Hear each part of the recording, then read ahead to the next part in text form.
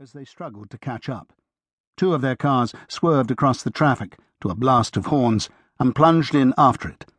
They were just in time to see the limousine stop and Zelyan Kurst get out. "Car 4, where are you?" The voice was suddenly urgent. "Where is the target?" A pause, then, "He's entering the British Museum." It was true.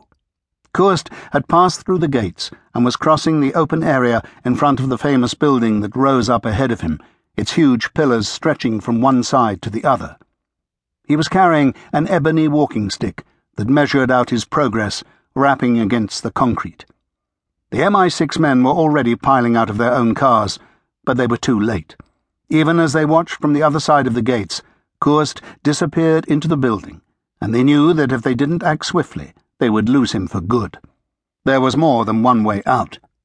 It was unlikely that the Scorpia man would have travelled all the way to England just to look at an exhibit. He might have gone inside deliberately to lose them. "He's inside the museum. Cars 1, 2, and 3 surround the building. Watch all possible exits. We need immediate backup." Someone had taken charge, but whoever it was, his voice sounded high-pitched and uncertain. It was 11 o'clock on a bright February morning. The museum would be crowded with tourists and schoolchildren. If there was going to be any action, if they were going to arrest Zelyan Kurst, this was the last place they would have wanted to do it. In fact, Kurst was still unaware of his pursuers as he crossed the great court, a gleaming white space with a spectacular glass roof sweeping in a huge curve overhead. He skirted around the gift shops and information booths, making for the first galleries. As he went, he noticed a Japanese couple, tiny and almost identical, taking photographs of each other against a twisting staircase. A bearded student with a backpack stood next to the postcards, pulling them out one at a time and studying them as if trying to find hidden codes. Tap, tap, tap. The end of the walking stick beat out its rhythm as he continued on his way. He knew exactly where he was going and would arrive at the exact minute that had been agreed upon. Zelyan Kurst was a large man with heavy, broad shoulders that formed a straight line on either side of an unnaturally thick neck.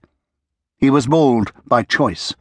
His head had been shaved, and there was a dark grey shadow beneath the skin.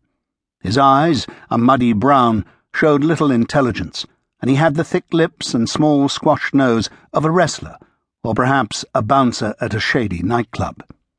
Many people had underestimated him, and occasionally Kurst had found it necessary to correct them. This usually involved killing them. He walked past the statue of a naked, crouching goddess. An elderly woman with a deerstalker hat, sitting on a stool with brushes and oil paints, was making a bad copy of it on a large white canvas. Ahead of Kurst were two stone animals, strangely shaped lions, and to one side an entire temple, more than 2,000 years old, brought from southwest Turkey and reconstructed piece by piece. He barely glanced at them. He didn't like museums, although his house was furnished with rare objects that had been stolen from several of them.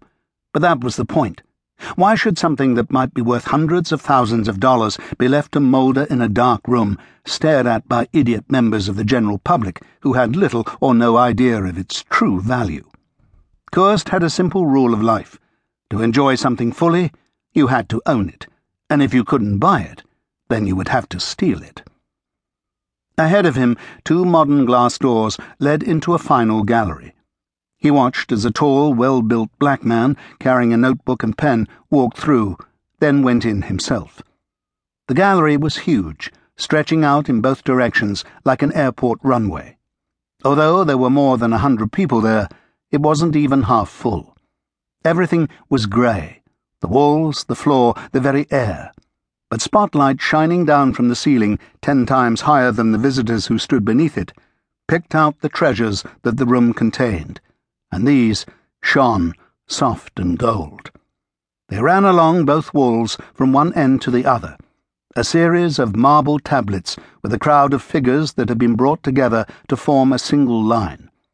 They were men and women, ancient Greeks, some sitting, some standing, some talking, some riding on horseback. Some carried musical instruments, others bundles of linen or plates and glasses for a